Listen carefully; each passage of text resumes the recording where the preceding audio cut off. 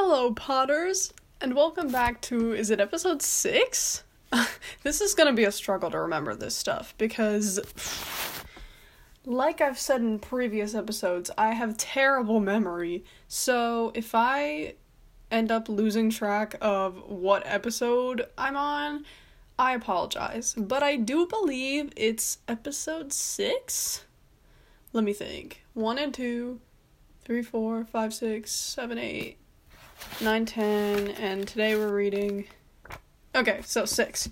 So today, we're reading chapters 11 and 12. Yesterday's episode was a bit long, but that was because a lot happened in, yesterday's episode. So, yeah. I'm trying to think. I might have to go through the chapters and, kind of skim just so I can remember. I had to do that yesterday because I have such bad memory. I have to see, I have to make sure I'm, giving a good enough recap. Just so we can refresh our memory. So, starting with chapter 9, Rowan and Lark are off on their little adventure out through Eden for the second time. And they take the auto loop, which is kind of like I would assume it's like a monorail. I don't really know if auto loops actually do exist, but in my brain, I'm kind of thinking like monorail type thing. Or just like a train. So they're riding the auto loop, and Lark takes Rowan to this one club. Yeah, this club, and they sit there and they listen to this one guy talk, and eventually they all start arguing, and then a few people get in a fight and then they leave. So, and then Lark takes Rowan to this laser tag. I swear, my watch goes off in literally every single episode where I'm trying to record. Anyway, then Lark takes Rowan to this laser tag place. And, they're having fun there, and Rowan wins, like the baddie she is. And basically they're just having this really fun night out in Eden, Lark showing Rowan all of the fun places that they can go. And then eventually, Lark takes Rowan to this abandoned algae spire.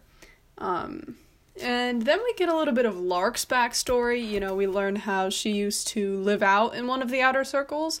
And as we know, the outer circles are they're kind of the more poorer districts, I guess. They're the people aren't really as civilized, they don't have as much money, blah, blah, blah. And the reason for that is probably because they aren't close to the center, which is their government. So we learn about Lark and how she used to live in the outer circles with the rest of her family, and then one day her father discovered something, and this caused him to get a better job in the government, and then they moved into the circles. But her dad never told her what it was that he found, or did.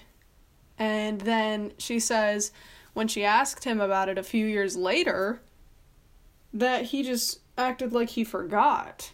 And I don't know, it was weird. So we get a little bit of Lark's backstory with some mystery to it. Because we don't know what her dad found, but it must have been good in the capital. This is not the Hunger Games. The center. Sorry, I'm mixing up governments in dystopian novels that start with C. My bad. The center, not the capital. But anyway, he must have found something that was pretty good in the I swear. I literally was about to do it again. The center's eyes. And so this caused them to move into one of the inner circles. And then as they're talking about it, later, Lark is pointing out the stars and the constellations and stuff to Rowan, and they start talking a little, and, like, it gets more personal, and then Lark and Rowan kiss.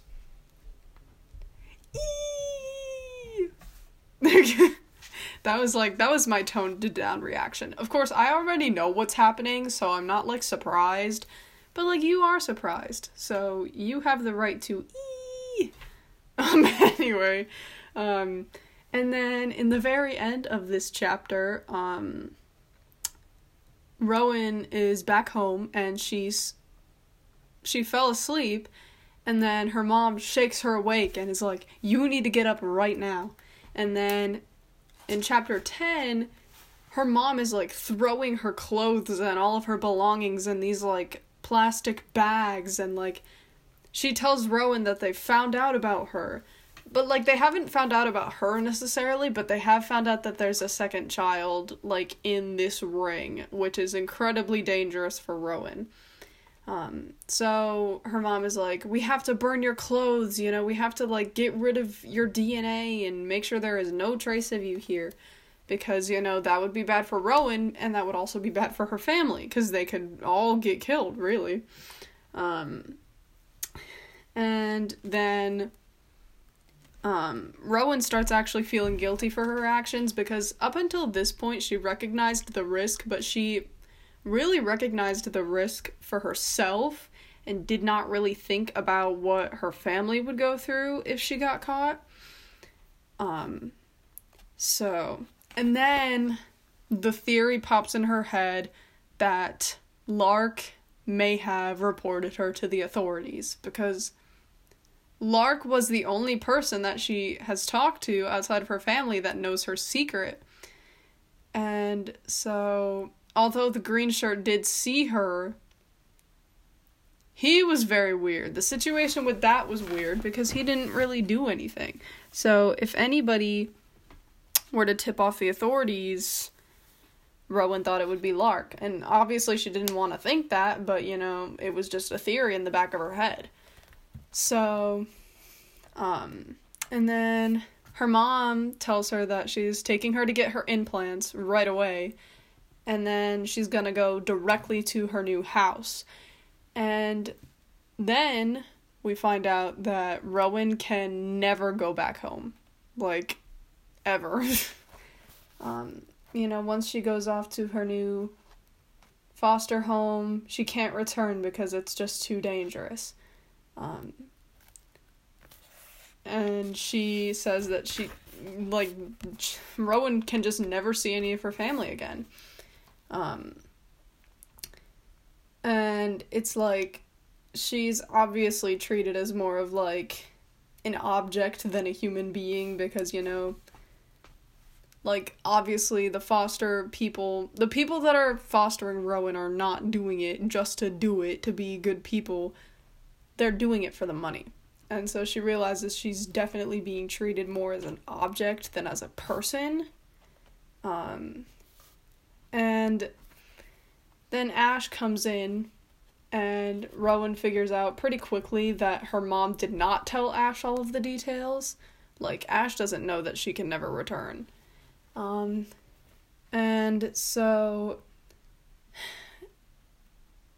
Ash and Rowan say goodbye.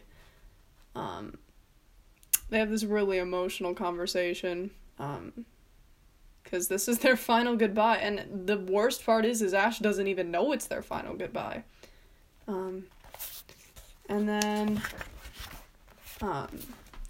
Ash is like, oh, but you have to go say bye to Dad. Because Ash doesn't really know that Rowan and her dad don't have that great of a relationship. So just for the sake of Ash, Rowan decides to go say goodbye to her dad. And even then, her dad doesn't even say goodbye. So this is yet another example of their relationship being extremely rocky. Like, it is not good. You could even say Rowan's got a bit of daddy issues, per se, because her dad just clearly does not really care about her. So, and then we leave off at that. So, sorry, I took 10 minutes to recap, good lord. It was a lot to unpack. These past 2 chapters were a lot, so a lot happened. So it took me a little bit to recap. But now we're going to get started with chapter 11. It feels so weird going out through the front door like a regular person. Mom glances at me like she's expecting me to be in shock at being outside for the first time in my life, so I do my best to look awestruck, to gawk at everything from what she imagines as a new perspective. She leads me to the small arched outbuilding that holds our tiny car. I've read that back before the eco-fail, cars were huge monsters that ate fossil fuels with a glutinous appetite. They actually burned gasoline, with engines that ran by caging explosions. They were violent juggernauts that thundered through the world by the billions like vast migrating herds of some destructive creature. We still use the word car, but the few that exist in Eden, almost all in the inner circles, are nothing like their namesake. Our water-fueled vehicle is an elegant, deep pink egg with a shell so thin we can see the world around us in a rose-colored haze. It reminds me of Lark's glasses. We sit in comfort in the center, as Mom switches the controls to manual. Usually you tell it where you want to go, close your eyes and listen to the music until you're there. Like the bots that zip through the city. Like the bots that zip through the city, Eden's cars are programmed to avoid collisions, and are usually completely autonomous. Few people use the manual option. Of course, Mom doesn't want to have a record of where we're going. I have to keep it together, I think as I stare out at the fleeting scenery, the landscape that, after a couple of nights out, now seems almost familiar. It is slowly sinking in how serious this is. Not just that it's the end of everything I know. Suddenly, the danger feels real. Before, when I snuck out, it was scary, sure, but there was always an edge of excitement to it, like when I played Laser Hunt with Lark. Sneaking out was a challenge, and getting home again with adventure and experience under my belt was a victory. Now, though, someone is apparently actively hunting me. This just got real. I reach over and take my mom's hand, leaving her to drive with the other. She flashes me a quick, loving look, then fixes her eyes back on the road. It's about 3 a.m. and the streets are still virtually deserted. Even the clean bots are recharging. Still, she asks to be careful. An accident would be disastrous. Out in the world at last, Mom says, squeezing my fingers as she maneuvers down one of the radial streets, away from the green, glowing eye of the center. And you didn't even have to knock down the courtyard walls to do it, she jokes. I always knew, right from the start, that it was going to be hard for you. But now my strong-willed little girl is growing into a strong-willed woman. Rowan, I am so proud of you. She speaks the words very distinctly, as if she's trying to burn them into my memory. And now you're finally going to get the freedom you deserve. But the price, I say. She shakes her head. We would have spent anything to help you have a normal life. Luckily, we can afford it.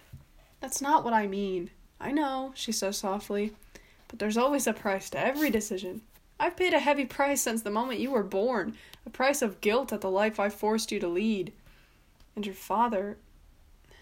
She breaks off, and I notice for the first time that she has my habit of clenching her jaw in moments of extreme emotion. I don't think I've ever seen her upset until the past few days.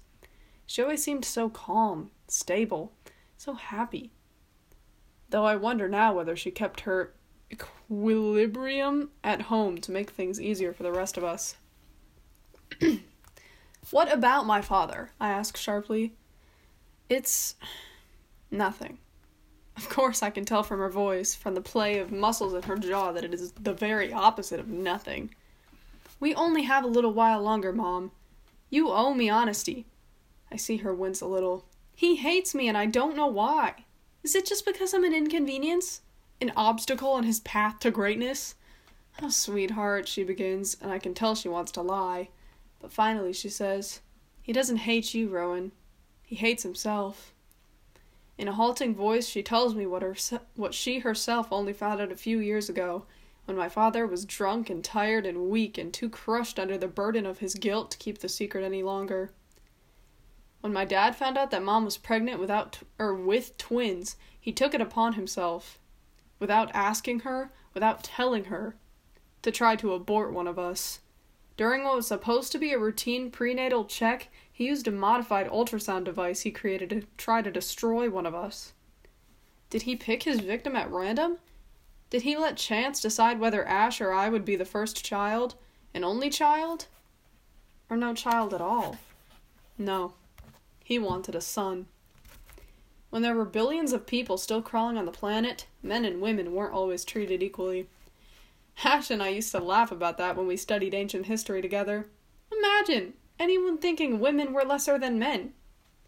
Exactly. That is what everybody should believe. Sorry, I had to cut in. Anyway, here in Eden, I believed that kind of prejudice didn't exist. Dear old Dad, though. He wanted a child created in his own image.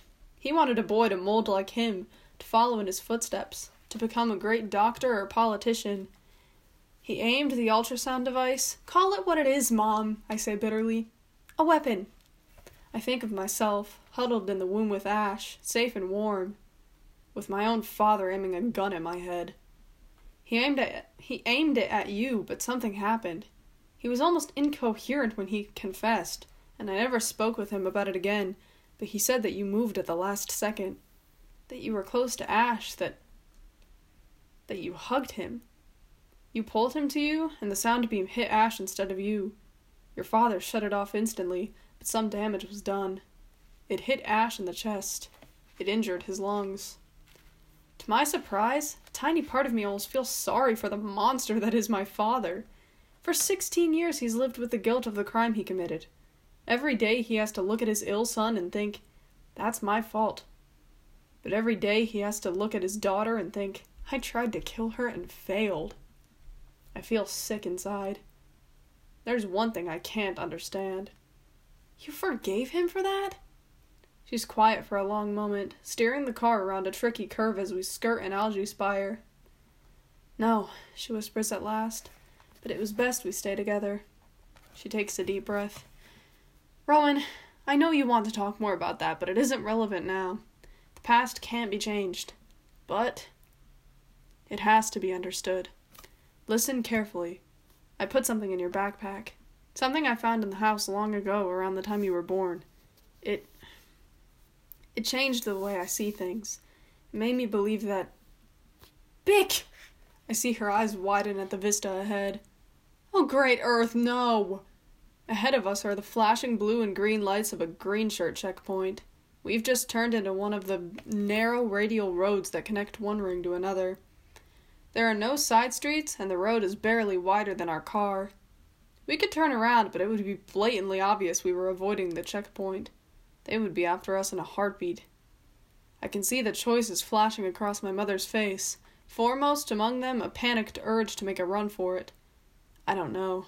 If I was on foot and alone, I'd go for it. But cars aren't designed to go more than 25 miles per hour, and if we bailed, Mom couldn't run as fast as me. Plus, they'd easily find out who owned the car. Mom has an answer, though. Pretend you're asleep. Pull your hat over your face and curl up against the far door. I can probably talk my way through. She gives a weak chuckle. After all, I work for the center and I have friends in high places. Dropping my father's name would certainly help. How ironic that he might actually save my life this time. I have confidence it will work. I know that green shirts tend to respect anyone with a center ID. Still, I can feel myself tremble as I tuck myself into a ball. We cruise slowly toward the checkpoint. It is such a long way away that it feels foolish now to not have turned around, but I have to trust Mom's judgment. She talks to me in a low voice as we progress toward the barricades and flashing lights. The surgery center is in the back office of a modification parlor called Serpentine. I understand.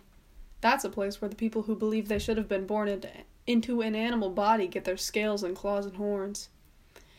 It's in the next to last circle on the east side. An orange building, almost the color of your tunic. There's an electric fence around it, but third panel from the left on the southeast corner is turned off from 3 to 4 in the morning. You can climb over.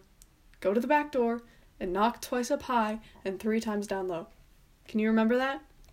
Yes, I murmur into the sleeve that's curled over my face. And whatever happens, keep that backpack close. Keep it safe. Wait. Keep it safe? Not me safe? What? Shh, she cautions. There's something inside for you. Something that... Stay down! They're coming toward us. They have their weapons out, she gasps. Are those real guns? It's too late for me to ask what she means by that, but I have a terrible idea, I know.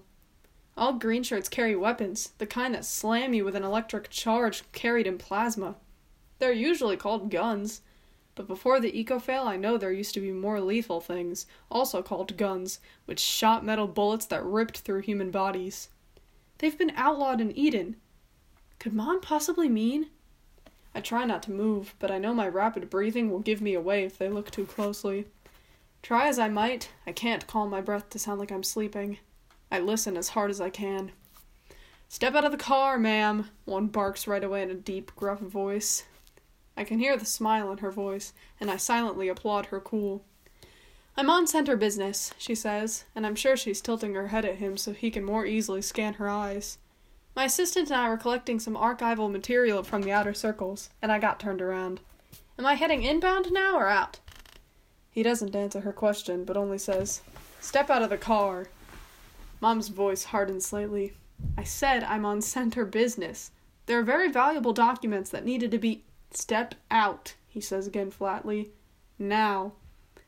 I can tell she's starting to sound desperate, but to the green shirt she probably only sounds angry when she says, My husband is Dr. I hear the door open, and there's a tussle and scramble. What do you think you're doing? She shrieks. Do you know who I am? You're impeding center research. Quiet, the green shirt commands. I have orders to search every vehicle originating in the inner circles, no exceptions. Get your assistant out and scanned, and you can be on your way. She's asleep. I've made her work a double shift. Don't wake her, please. She's babbling now, and every nerve of my body yearns to spring to her aid. But I do what she told me, staying curled and helpless as a baby in the womb, even when I hear her say, Let go of me! Followed by a cry of pain. I stay immobile, following Mom's orders, trusting her to protect me, even when I hear someone grasp the door handle on my side. A second later, my body is shifting as the door I'm leaning against is pulled open. I turn my grunt of alarm into a sleepy sound and keep my eyes closed. There's a crunch of rapid footsteps. Leave her alone! She's my assistant traveling under my pass! You have no right! But I feel hands under my armpits, trying to haul me out. I want to kick, to punch, to run, to scream, but all I can do is curl up, eyes closed. I hate being helpless. But Mom said... The hands let me go. Then comes a sound that makes my eyes fly open. A solid, meaty thwack. He hit Mom? I search through the darkness, my eyes taking a while to adjust. There's a figure standing and one crumpled to the ground.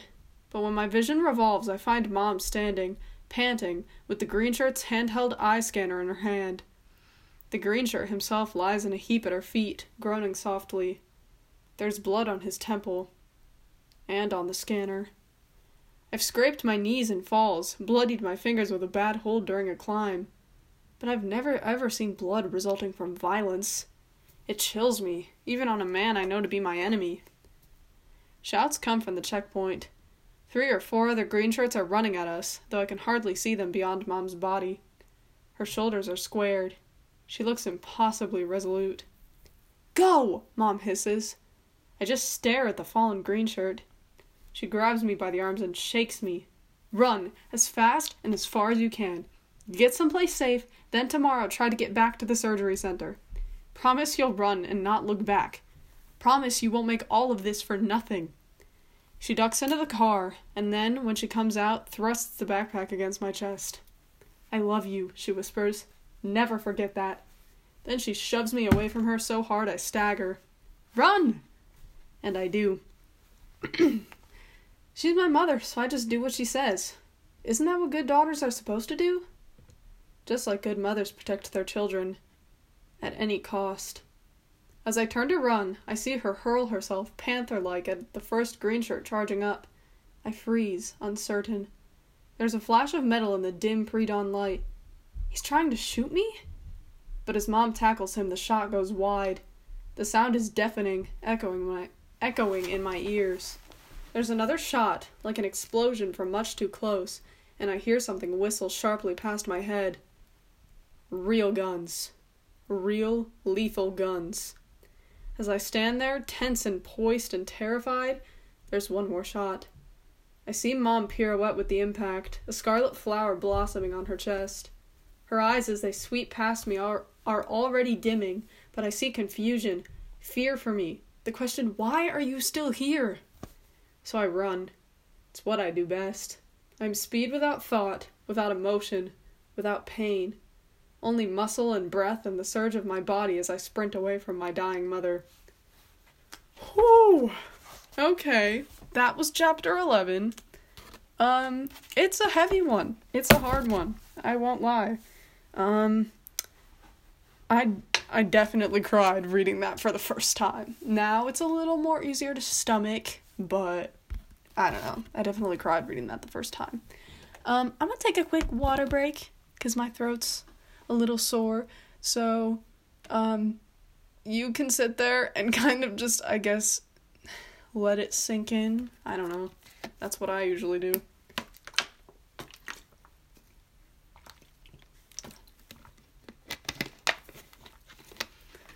So, that was a lot, of course. A little quick recap. Rowan's mom was going to take her to go get her implants, and then Rowan was going to end up going to her foster home. But as they're... Whoa, a bunch of stuff just fell off my desk. But anyway. But as they're on their way there to the surgery place, they accidentally go into this green shirt checkpoint. And since they're looking for the second child, they have to, search vehicles and scan the eyes of whoever's in the vehicle. And so, obviously, her mom is, desperate to make sure they don't scan Rowan's eyes. And then she starts fighting back against the green shirts. And then she tells Rowan to run, and then she gets shot. It is a very heavy one. But I'm sure you want to hear more. I'm sure you want to know what happens. So I'm going to keep going. So, chapter 12. I run like a machine, unthinking, unfeeling, mercilessly fast and mercifully numb. All that matters is to move. I hardly even remember why. One leg in front of the other. Repeat. Even when the sound of gunfire behind me ceases, even when the shouting, boot steps, and other sounds of pursuit fade away behind me, I still run at top speed, because there's nothing else I can do. I used to run like this in my courtyard at home, the endless pounding of my feet driving away my frustrations, the exhaustion and anodyne. I never knew I was training to kill the ultimate hurt. I'm not running to escape the green shirts who are after me. I'm fleeing the look in my mother's eyes as she fell. The look that said she was happy to give her life so that I might live. It's too much. I don't want the burden of her sacrifice. I should have stayed with her. I should have died with her. But I still run, away, anywhere. I've lost all sense of direction. Wherever I am, the lights are dim, and it will be at least another 2 hours before the sun comes up. I can imagine I'm running in a world of nothing, a void. I can't even feel my own body anymore. And I don't feel it at first when, miles later, my foot hits something in the dark and my entire body twists violently as I go down hard. I'm up in an instant, running again, but within 3 steps I'm hopping. I've sprained my left ankle. I don't care! I have to keep going! I force myself to move, but every step is agony. I can feel the skin start to tighten as the swelling sets in. No! I can't let this stop me. Because if I can feel the pain of my injury, I'll be able to feel other kinds of pain too. I clutch the nearest wall and hop through the darkness, putting my left foot gingerly down every few steps and wincing in agony. The pain shoots up my leg, seemingly all the way in my heart. I collapse in a dark doorway and the tears start to flow, huge heaving sobs. Now that I've stopped running, everything hurts. Everything is swollen and bruised. Before, I couldn't stop moving. Now I'm sure I will crouch in this doorway until the end of time. I'll sink into this dead earth and never rise again. I cry until I can't breathe, until my sobs turn to ragged, hiccuping gasps, and when I've nothing left inside of me, no tears, no strength. A strange sense of calm washes over me. From my recessed doorway shelter, I watch the sun come up. As the sliver of sky I can see between buildings starts to glow pink, I wrap my arms around my knees and simply watch the world wake up around me. I know the grief will return, will never truly leave, but for a moment, in my mental and physical exhaustion, I just experience the world. I wonder if this is what an animal feels like, in the moment, without regret or anticipation, simply being. I don't remember whether I saw anyone when I was running. It was all a blur. Now, as the world lightens, I begin to see a few people moving furtively through the streets. They look as if they want to get to their destination as far as possible, or as fast as possible, unobserved. The light reveals a place of dirt and squalor. Debris is tumbled across the streets, and the sidewalk is as rough and broken as if it had been upturned by an earthquake. It's like nothing I've ever seen, or even imagined. I can't retrace my steps, but something tells me I've found my way to one of the outer circles. I think maybe even the outermost circle. I clamp my jaw tight, press my lips together to keep them from trembling. This is the most dangerous place in Eden. Never mind about the green shirts chasing me. I've heard stories about the horrors of the outermost ring whispered when Mom thought Ash and I couldn't hear. If the green shirts catch me, I might possibly get lucky and be imprisoned for life. If even half the stories are true, here in the outermost circle, death is almost certain for all but the hardest, toughest residents. I try to remember everything Lark told me about the outer circles. Hers wasn't nearly as rough as this one must be, but there had to be some similarities. On those 2 long nights together when we talked about everything under the stars, she told me about the various gangs, about how to move through the streets without being noticed. She even explained a bit about the subtle signs that might be painted or scratched on a door to say whether the house might offer work or food to the desperate. Other marks might warn people away from certain homes or entire buildings. She told me about the signs people flashed to signal their affiliations, their intentions. But all this only came in passing. It was entertainment, conversation, just an excuse to hear each other's voices. If only she told me more, in greater detail. If only I'd pay more attention to her words than to the curve of her mouth as she spoke. Now I have to focus on survival. It's easy to say I'll just sit here forever, but already I feel something stir inside me, some urge to act, to save myself. My mother's face keeps looming before me, her loving, worried eyes, but I push it back. I'll cry again later. Soon, I'm sure. But now I have to find a place to hide while I figure out how to survive the next hour. Or minute. Someone is crossing the dilapidated street, heading right toward me. A man, or at last I think it is a man based on his size, is shuffling in a zigzagging way, tacking unsteadily from left to right as he moves. He's a walking bundle of rags, a motley of faded, dirty cloth. His thick walking stick thumps at his side with each step. Should I get up? Should I run? I remember reading a passage about predators in an eco-history book. It said that predators couldn't resist chasing anything that ran. If you held your ground, a tiger might decide not to attack. If you turned and fled, it would pounce and snap your neck. So I sit in my sheltered nook as he makes his ungraceful way to me. As he gets closer, I can see that his face is caked in grime. On the left side, there's a curving smear of what might be dried blood, or else reddish clay. He wears cracked black-framed glasses with smudged lenses. I can't tell if he's young or old. Up close he smells terrible, like urine and moldy bread. Part of me recoils, but another part yearns to help him.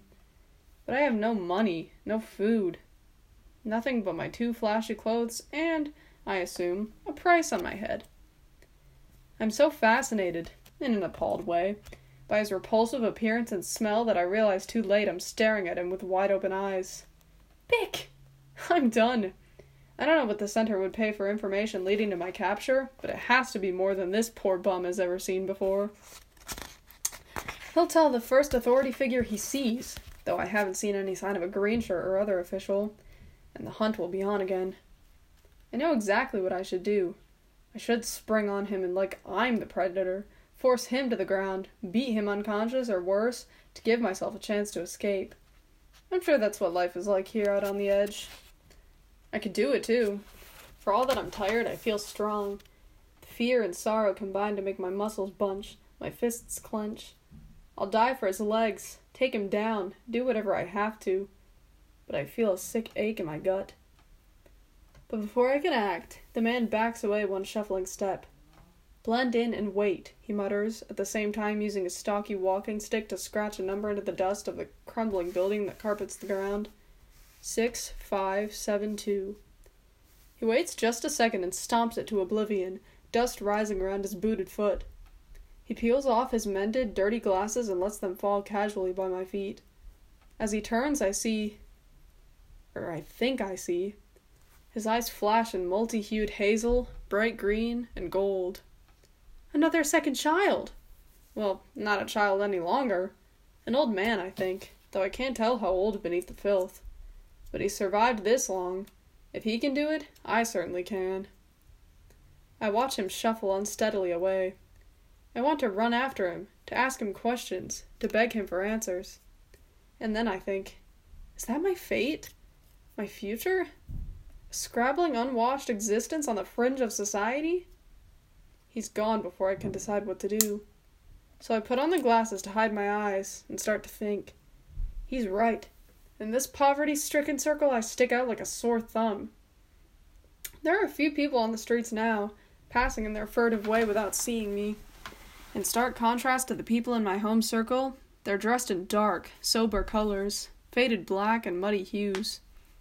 Even though I'm dusty, sweaty, and disheveled, I don't know. My clothes are obviously bright and expensive. I feel a twinge of shame. I never realized my life was easy until now. I need to do something about my appearance right away. I might not have any money, but I envision myself being robbed for my clothes alone, stripped and abandoned on the street. Or not abandoned, which would be far worse. Can I get a change of clothes somehow? I wouldn't know where to begin. I'll just have to dirty up these clothes and hope the costly sheen doesn't show. If only I was in the pre-fail days, it would be easy. Back then, there was real dirt. Here, though the street is filthy enough, it's all building dust, food waste, and mysterious oozy puddles. I scratch up dust from my doorway and rub it into my orange gold sleeves. Then I add some to my sweat and tear-soaked face. I pull my hair out of its braid and tug the strands over my face. I know it isn't enough. Now, instead of looking like an inner circle girl who's lost, I just look like an inner circle girl who's crazy. But it will have to do. The big question at the moment is, can I trust the bum? He gave me glasses to hide my eyes, but what about that number he scratched into the dust? It must be a building number. Or maybe a code? But to what? In any case, I can't stay here all day. I'm tucked away and unobtrusive, but with the sun coming up, people will definitely notice me, and attention is the last thing I need. To find shelter, I'll have to venture out into the open. Look like you're not afraid. That's what Lark told me when I was nervous about walking among the poor, the street people, the gangs in her home circle, which seems so civilized now. Walk like you belong here. Don't make eye contact, but don't look down either. Own the space you move in. So I gather my confidence and step out. In the growing light of day, the place looks like a war zone. How can anyone live like this? The idea that has been nagging at me for days suddenly solidifies. How can this poverty exist in Eden? The principle of this survival city has always been sustainability. They're willing to kill me and any second child to keep the population in check so there will be enough food and water and other resources for everyone. Why on earth, then, do some people have so much, some so little? It makes no sense. The inner circle people don't need exotic nightclubs, decadent food, and luxury clothes. If they had a little less, the people out here would have a little more. Around me I see broken windows, skinny children with empty bowls outstretched, begging for a scrap. There's a crater in the road that looks like a bomb fell. There are no clean bots, no security bots. Why doesn't the eco-pan divide the resources equally?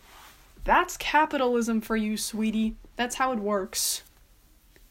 Eat the rich. Anyway. I'm distracted from my thoughts by a group of people moving purposefully along the street.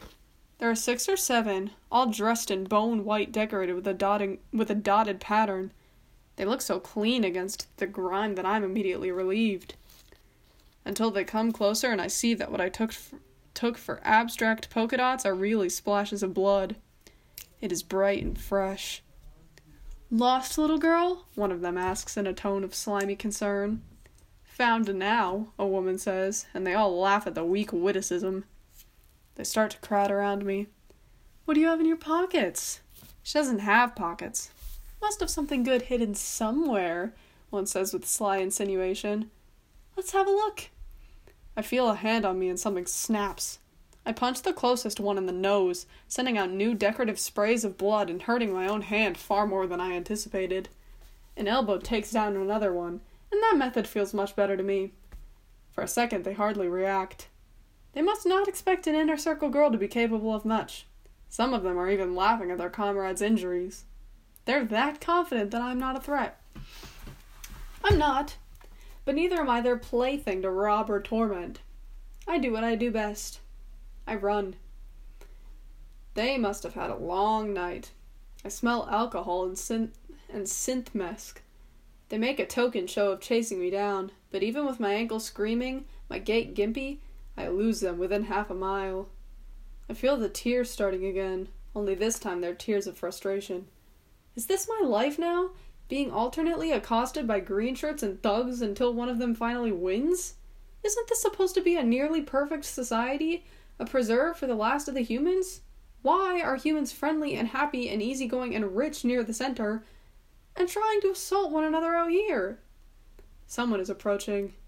"Get the hell away from me!" I scream, only to see them cower and slink away. It's a middle-aged woman with a bundle under her arm.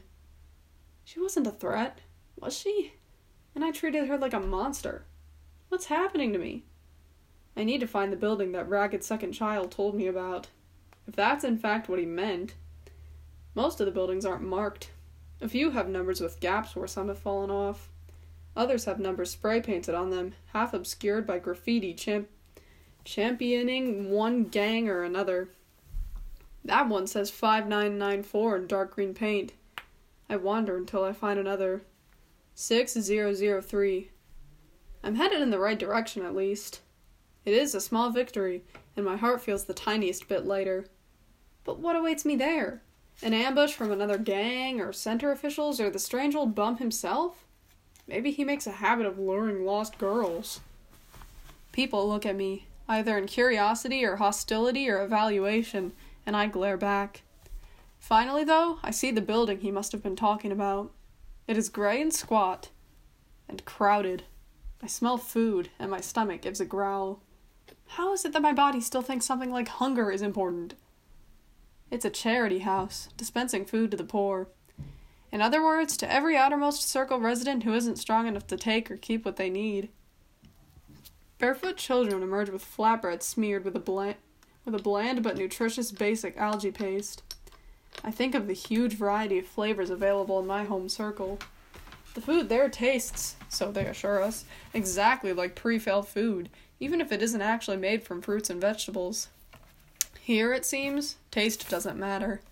The children wolf their bread and algae down as if they're worried someone might snatch it away. Then, on the periphery, someone does just that. A scrawny girl cries as a bigger boy yanks her dole out of her hands. She looks down miserably at the crumbs she managed to salvage in her fist. Suddenly, the bum is there, moving swiftly through the throng, his motley rags flapping dramatically. No one steady shuffling this time. He whacks the boy across the shoulders with his cane. The boy drops the bread and runs. It lands algae side down. The girl obviously wants to pick it up and eat it anyway, but the bum takes her hand and gently pulls her back toward the charity house. He's gotten a new pair of glasses since our meeting. With his free hand, he raises them, flashes me a wink of his bright golden eye, and heads inside. I'll mingle with the crowd and wait for him to return. He has to be able to help me. I watch mothers standing on the dole line with children who scamper and cling and laugh and cry, all the things children do when they're bored and waiting. Though the mothers' clothes are worn and torn, though there is despair in the back of their eyes, When they look at their children, they're exactly like my mother. They're so full of love and care and worry. They'll do anything for their little ones. My eyes get hot, my throat tightens, as two small children play tag around my legs. The mother examines me curiously, but doesn't seem to condemn me. She calls her kids over and gives me a little smile before turning away. Apparently I'm not a threat. None of her concern. I relax just a bit, which, I'm learning, is generally a bad idea. A murmuration goes through the crowd, and it starts to close in around me. I don't know what's happening, but they move like one entity, a multi-celled animal with a mysterious but frightening purpose. I'm being closed in by a wall of people. No one is looking at me, but I can feel the heat of their bodies as some 20 people subtly move near to me. Oh, somebody's outside my room! I hate that. I really hate that. Anyway. Okay. Then I hear the voice, loud and commanding. We're looking for an inner circle girl. Have you seen anyone who doesn't belong? They're trapping me. They're holding me for an easy capture, for the reward. I shove my way through, shouldering mothers and children out of the way, and break from the crowd. There! A green shirt shouts, and I'm limping away again, a slow and painful half-run. I look quickly over my shoulder. Behind me, the people move once more, like a school of fish, a flight of starlings, to get between me and the two pursuing green shirts. It is so smooth it looks accidental, circumstantial. The green shirts shout at them to move and force their way through after me. By now, though, I have a decent head start. Then I hear a bullet hit the wall beside me. Without meaning to, I skid to a brief stop and look at the groove it gouged. That isn't an electrical charge. That's a real solid bullet that will tear apart my flesh. There's nowhere for me to go but in a straight line. The green shirts will have a clean shot at me. Another bullet streaks by my side and I dodge. Can the person outside my room leave? Please? I'ma just give it a sec.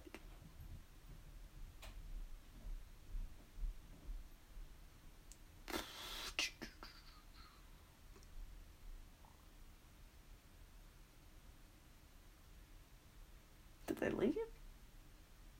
I don't know, I can't tell. Anyway. I might as well be a difficult target.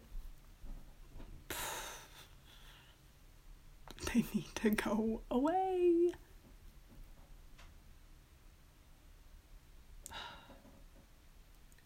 My bad. I just don't like doing this in front of people.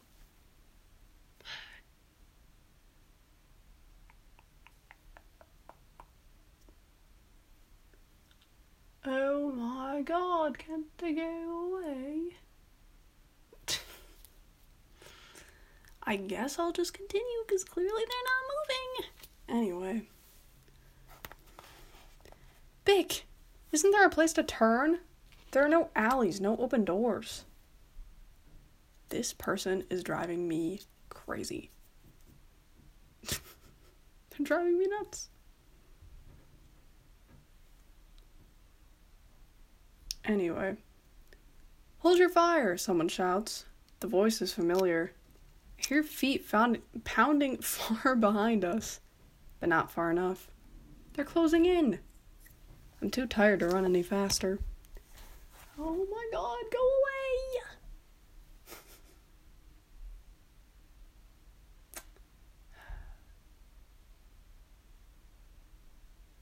I'm giving it a second. Again.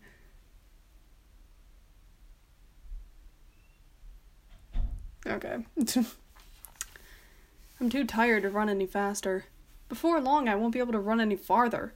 My side cramps as if a claw were gripping my ribs. My swollen ankle throbs, and I can hardly catch my breath. I have to get out of this open space.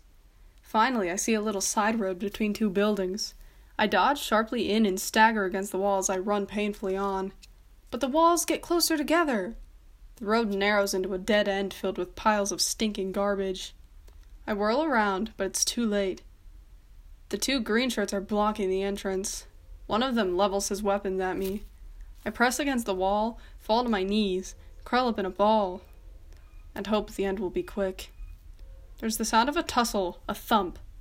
I look up to see one green shirt standing, the other sprawled at his feet. The one who is standing holds a gun, but he's pointing at the unconscious green shirt on the ground, not at me. I recognize the burly young blonde green shirt from my first venture into the city. Rook, was that it? He looks scared. Of me? That can't be. Could it be for me? He beckons, but I stay cowering in the garbage. Come on, he whispers urgently. The others will be here soon. Cautiously, I rise and approach. His face looks so young. It doesn't match his burly body and menacing uniform. Do you have a safe place to hide? He asks. I shake my head. Oh my god, I just lost my spot. Oh, I shake my head. He looks down the road in the direction we came from. Where is he? He asks aloud to himself. Look, I can't take care of you. It's going to be hard enough covering this up. He gestures with his gun to his unconscious comrade. Just go and hole up somewhere. But come back to the breadline after dark. He'll find you. Who will find me? I choke out, completely confused. Why are you helping me? Apparently the answer to both questions is the same. My younger brother. His brother is another second child? Before I can ask any more questions, he curses and hisses. Run! I see other green shirts approaching, marching swiftly in tactical formation.